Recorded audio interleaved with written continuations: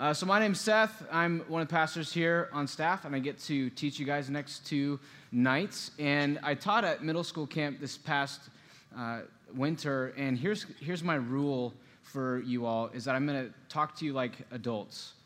I remember when I was in middle school, when I was in high school, and people would talk down to me or dumb things down or simplify, or they'd treat me like my attention span was 30 seconds.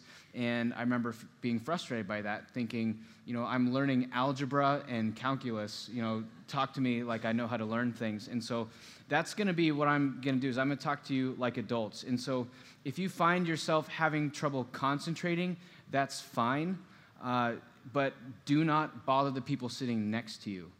And if you feel like you want to bother people sitting next to you, just go sit in the lobby or something like that. But don't ruin it for someone else, because God's going to speak through his word to us. And it's one thing if you allow yourself to be distracted, and it's another thing if you ruin it for someone else.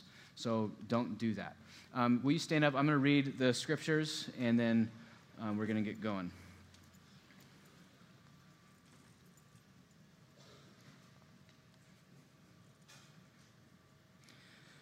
The word of our Lord. One of the Pharisees asked him, that's Jesus, to eat with him, and he went to the Pharisee's house and reclined at the table. And behold, a woman of the city, who was a sinner, when she learned that he was reclining at the table in the Pharisee's house, brought an alabaster flask of ointment, and standing behind him at his feet, weeping, she wept. She began to wet his feet with her tears and wiped them with the hair of her head and kissed his feet and anointed them with ointment. Now when the Pharisees who had invited him saw this, he said to himself, if this man were a prophet, he would have known who and what sort of woman this is who is touching him, for she is a sinner. And Jesus answering, said to him, Simon, I have something to say to you. And he answered, say it, teacher. A certain moneylender had 2 debtors. One owed 500 denarii and the other 50. When they both could not pay, he canceled the debt of both. Now which of them will love him more? Simon answered, the one, I suppose, for whom he canceled the larger debt.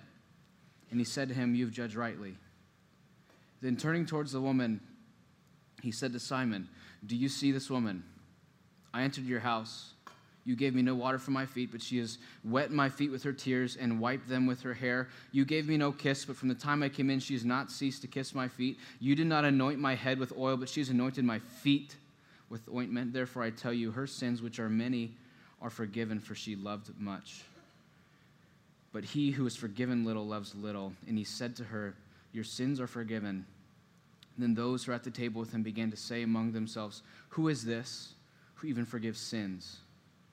And he said to the woman, your faith has saved you. Go in peace. You can take a seat. Word of our Lord.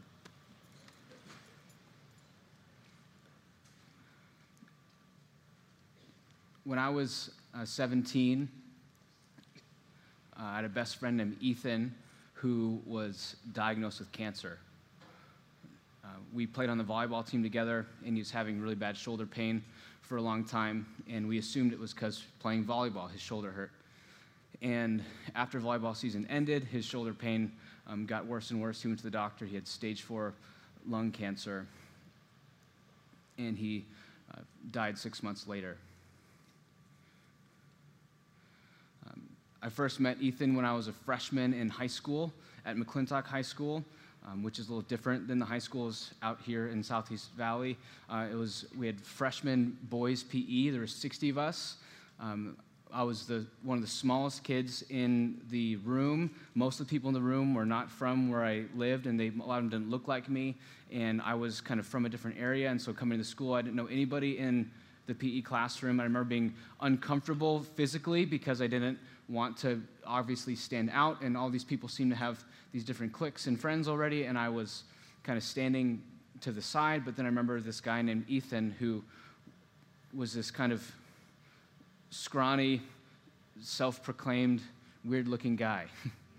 And he went walking around the boys' locker room as everybody's getting dressed, ready to go to PE first day school, learning everybody's names, and shaking hands. And I remember seeing him and how confident he was, and how everybody seemed to be kind of playing these games of who's where on the popularity poll and who knows who, and everybody's kind of sizing one another up, and especially in a boys' PE class going to PE, it's who's got whose body looks like this, whose body looks like that, who's done this sport before, who's not done this sport before, and everybody's just kind of paralyzed with this kind of comparison syndrome. But Ethan was kind of walking around, it seemed like he was unaffected by all of it.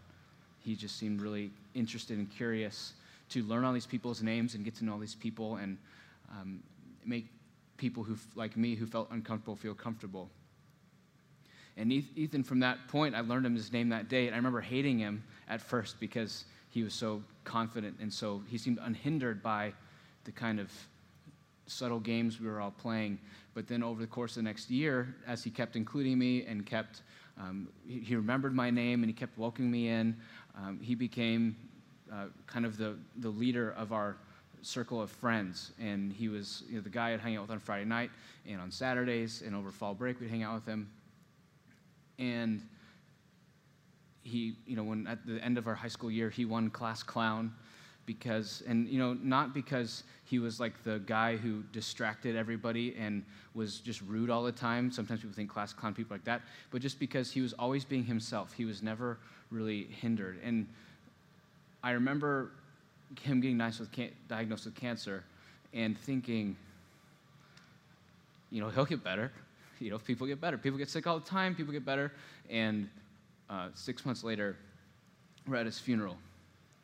And it was a sobering time for me personally and for the majority of my friend group, because you go through middle school and everyone says you need to learn this because when you go to high school, you'll need to use it. And when you go to high school, everybody's telling you about your future. Everybody's making it seem like you have all this time ahead of you. Everybody's talking to you like you have plenty of time to figure things out. And for the most part, that's true. But Ethan dying kind of sent a shockwave to my system and to the system of our friends, because we recognized that there are some things that you do not have time to figure out. There are some things that require urgent attention and real focus, and we cannot delay taking them seriously. And one of those is life and death in the person of Jesus. And a lot of you I know grew up in the churches, some of you didn't, but there kind of feels like this, well, maybe next year I'll take my faith seriously. Well, maybe when I'm in high school, I'll take my faith seriously. Maybe when I'm in college, I'll start taking Jesus seriously. But right now, church is just fun. And hear me, I'm glad that church is fun. I'm glad that you have friends here. But I need us to recognize that there's a real sense of urgency that we all have to have with regards to the person of Jesus. Do you have a clear understanding of who Jesus is to you? Because when I think about urgency and when I think about authenticity, and I mean being honest, not just doing whatever you feel like, that's not authenticity, that's being ridiculous. I mean being authentic, being honest about who you are and what you think about Jesus. And this woman that we see in this story, this woman of the city, she has the urgency that I want us all to have. You see, in this story, Jesus is invited over to this Pharisee's house. This Pharisee is a person who has it all together. On the surface, he looks like there are no problems. He literally has the most put-together life. And that person invites Jesus over to his house. Jesus is there eating dinner around a table, and here's this woman who barges in uninvited. The Pharisee would not invite this woman to her house. But she knows, I must get right with Jesus. And so this woman, full of courage, full of strength, it says, behold, a woman of the city who was a sinner.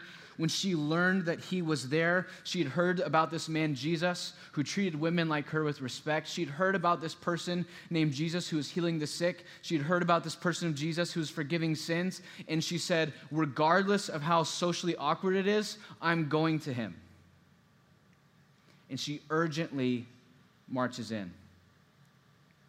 So this woman gets two adjectives, two things describe her. The first one is she is a woman of the city. What that probably means is she was a prostitute. She sold her body for money. Now we have to ask, how does someone become a woman of the city? What happens? What takes place? If you had rich parents, you didn't become a woman of the city. Most of the time, if you were out there selling yourself for money, it's because you had bad parents. Parents who left you. Parents who sold you. Parents who treated you poorly. Sometimes you got married and then you had a bad husband who left you or treated you poorly or kicked you out. So you see, what happens is, first, this woman is beat up by the city. She's beat up by the culture. She's looked down at. She's mistreated. Now, probably none of you in this room have sold parts of yourselves for money, but my guess is that all of you have given parts of yourself away for attention, for likes, to be included. You've compromised who you are for the sake of being included with people that you just want them to take you seriously. You hear about what gets attention, and so you give that. You hear about what helps people get noticed, and so you give that. You hear about the way in which your classmates are being noticed and seen and taken seriously, and so you do those things. Because the city grinds you down, and then it draws you in. You might experience that at class. You might experience with your peers this reality that you have people who are judging you, who are misinterpreting you, who are telling you you're worth less than you are, and you really are tempted to just get in line and be like they want you to be. So before this woman's anything else, she's mistreated. And a lot of you in this room have probably been mistreated. You've had things done to you that should never have been done to you. You've had things said to you that should have never been said to you. You've had parents do things they should have never done, and you've suffered because other people have treated you poorly. And this woman is like you. She's been a woman of the city. She's been beaten up by the broken world. The second thing it says that she's a sinner. That we do tend to respond to the bad things people do to us with sin. But this woman who's now a prostitute, what are her options? In 2,000 years ago, she couldn't just get a job. A lot of times women weren't even allowed to work, and so she's been so mistreated that she's been kind of trapped into this corner of feeling like there's no way out. This is just what I have to do to get by. And so one of the things that happens is you save up the money you earn doing things that you shouldn't have been doing. And one of the tools she has to save that up is this alabaster flask of ointment. It's this precious, it's like gold that you store it up, and it's like a savings account. And if you get enough money, then maybe you can get out of being a woman of the city. And she's saving it up, she's storing it up, because it's her ticket out. But then she hears about this man, Jesus, who's coming to town, and she goes, there's a better way out of this than money.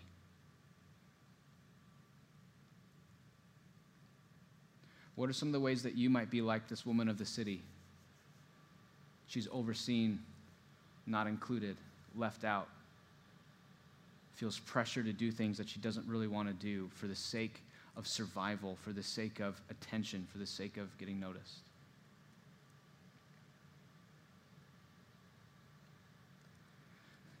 She barges in.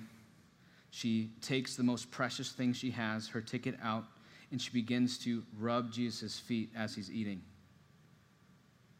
Jesus lets her keep doing it, so it seems like he's grateful. He's enjoying, he's thankful for this woman that she's here.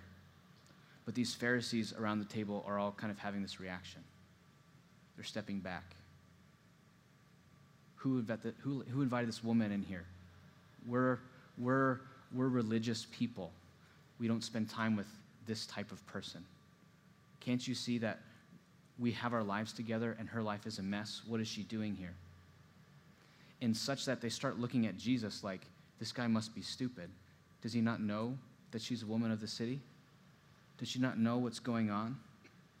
And so Simon thinks to himself, thinks in his head. Simon's the Pharisee, and he goes, this Jesus guy must be crazy. And Jesus reads his thoughts and says, Simon, I have a story for you. Imagine if someone owed someone $10,000, and imagine if someone owed someone $10, and the person who they owed the money to forgave them both. Who's more grateful? And Simon gets it right. He says the person who they owed $10,000 because his debt was greater. And Jesus goes, you're right, Simon. But Simon doesn't get the point. He's going, and?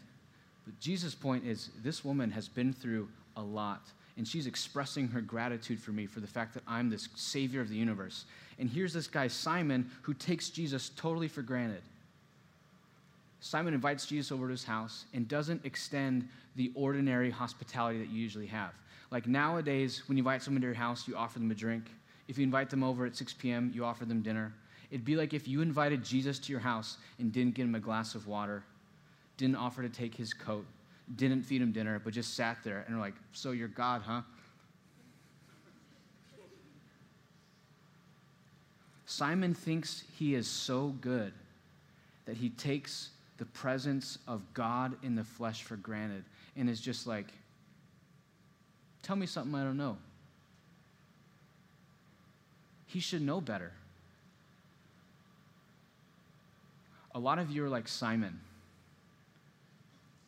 You grew up in a nice house. You couldn't become a Pharisee if you didn't have nice parents. You couldn't become a Pharisee if you didn't have wealthy parents. You couldn't become a Pharisee if you didn't have a fairly put-together household. And a lot of you are like Simon. Your parents are Christians. You've been in church your whole life. This thing that's going on isn't all that new. You see people at your school who don't go to church. You see people at church, and you're like, oh, maybe they should. Why? Are they in the wrong place? You think you're so good that you take Jesus for granted. You come to church, whatever. You go to small group, you screw around. You go home, parents ask you, how was it? You say, fine, because you really don't care about Jesus. You've been so close to him for so long that you're kind of over it. It's not exciting. You're like Simon. So when you talk about authenticity, Simon is the opposite of authenticity. He has this well-crafted, well-put-together image. He's got all the right filters on his Instagram photos. He makes sure that he gets the likes that he needs. He's really connected with what people need from him so they can keep thinking of him highly. He's managed his image very well. And he's far from God. What are some of the things you do like Simon? Where you pretend. Because Simon's a sinner. Simon's broken. Simon is in need of grace. But he's so successfully managed his image that he doesn't even know. Maybe it looks like screwing around in the back when someone's teaching. Maybe it looks like elbowing your neighbor during worship. Maybe it looks like ruining someone's day by making mean comments. The little things you do to make sure people notice you and make sure that people think that you're above what's going on.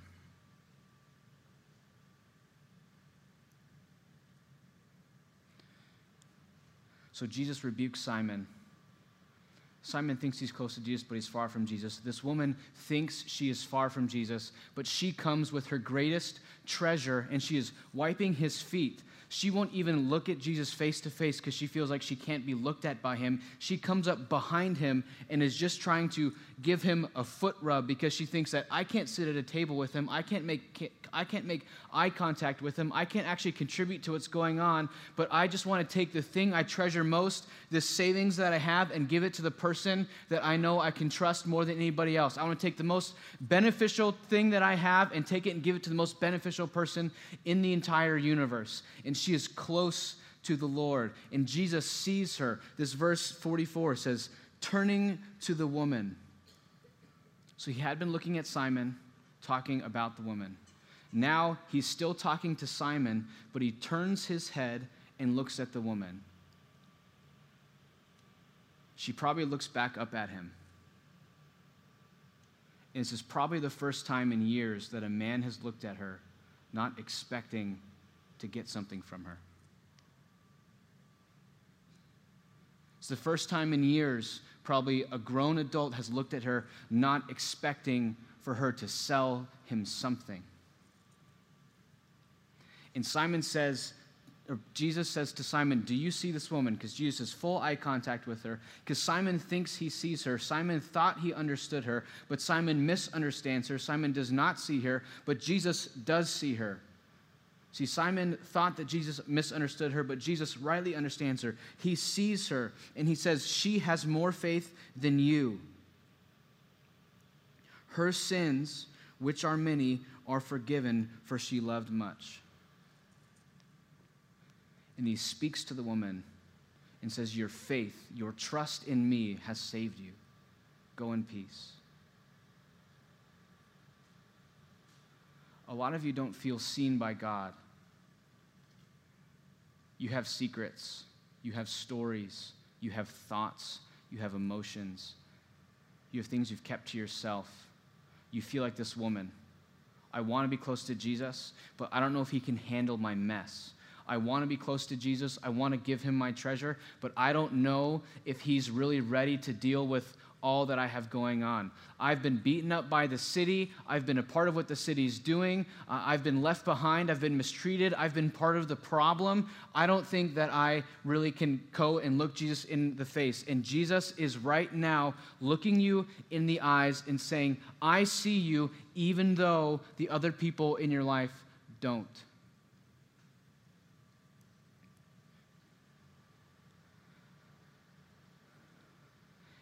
And here's the irony of the story. Is at the beginning, the woman walks in and she's being judged by all the Pharisees. They all see her. They look her up and down. They know where she's been. They know what she's done. But over the course of the story, people stop looking at and judging the woman, and they start looking at and judging Jesus, going, who's this guy? Who does he think he is? They judge her, but Jesus stands up for her. He defends her. He comes to her aid. And that is the essence of the gospel. That you all have been judged by a holy God, and he sees you as sinners. That we've been beaten down by the city. We've been self-righteous Pharisees. We've looked down on other people. And God sees us as we are. He is honest with us. He sees us and says, you are a sinner, and we deserve punishment for our sin. But Jesus shows up, and instead of being judged by God the Father turns his judgment to Christ and pours it out on him on the cross. And just like this woman who was initially judged, but because of the presence of Jesus, she's saved from judgment, so also each one of you, if you bring your mess to Jesus, and if you turn to him, and if you come close to him, and if you trust in him, and if you have faith in who he is as a man, you can be set free from the judgment of God. She heard about Jesus. She had heard about this man, this guy going through the city, saving lives, healing people, speaking to women in a way that no other man had spoken to women. And she heard and she moved. She trusted. She took a step of faith and moved towards Jesus. And the closer she got to Jesus, the further she got from judgment. I'm going to invite the band to come on up. We're going to sing this song, and the way that song starts off is like this. It says, are you hurting and broken within? Overwhelmed by the weight of your sin, Jesus is calling.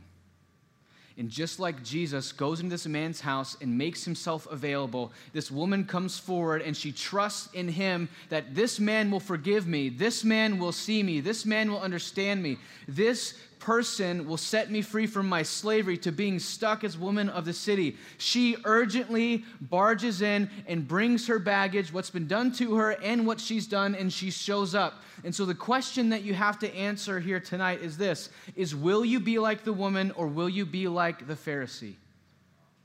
Because the Pharisee feels like Jesus is no big deal. I'll stay seated back here. I'm doing pretty fine by myself. Jesus can be a good teacher every now and then, but I'm not going to humble myself before him. I'm not going to treat him with dignity. I'm not going to worship him and treasure him. And all of you are tempted to be like that Pharisee. I'm tempted to be like that Pharisee. Or this woman who's authentic, who's real, who doesn't pretend. She knows what's been done to her, and she's willing to take it to Jesus. She knows what she's done, and she's willing to take it to Jesus. Who will you be like? The woman or the Pharisee? I remember at Ethan's funeral, I had met with him 3 weeks before. He had lost 80 pounds. He was frail. He could barely breathe. The lung cancer was so bad. I remember talking to him and asking him if he was scared.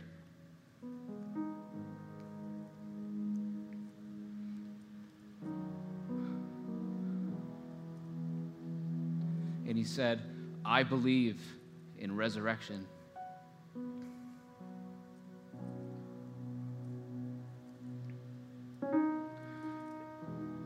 I remember going to his funeral and just being angry, so frustrated. Because I believe resurrection too, but that still sucked. And I remember all the people there saying all this nonsense about positive thinking. And the sun will come up tomorrow. And just wishing that they believed in the resurrection too. All my friends, a lot of his family, people who didn't know Jesus, who were far from God, they were like the Pharisee. And I so badly just wanted the pastor to get up and tell them all that Jesus loved them and that they can believe in resurrection, they can believe in death and resurrection of the Son, that they can trust in the Lord Jesus and that the Lord Jesus loves them.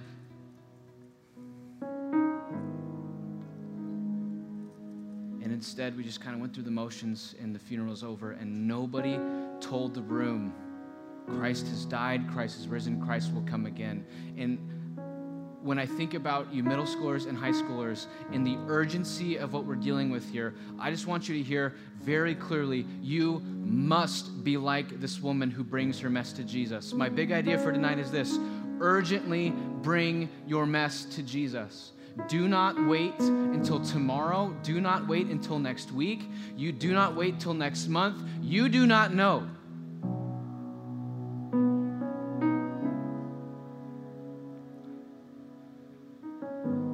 Are you ready? Are you able to do that? That might look like tonight in worship.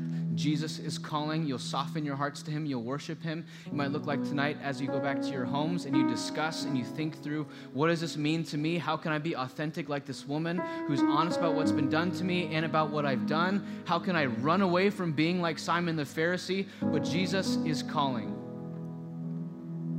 Will you stand and I'm going to pray for us.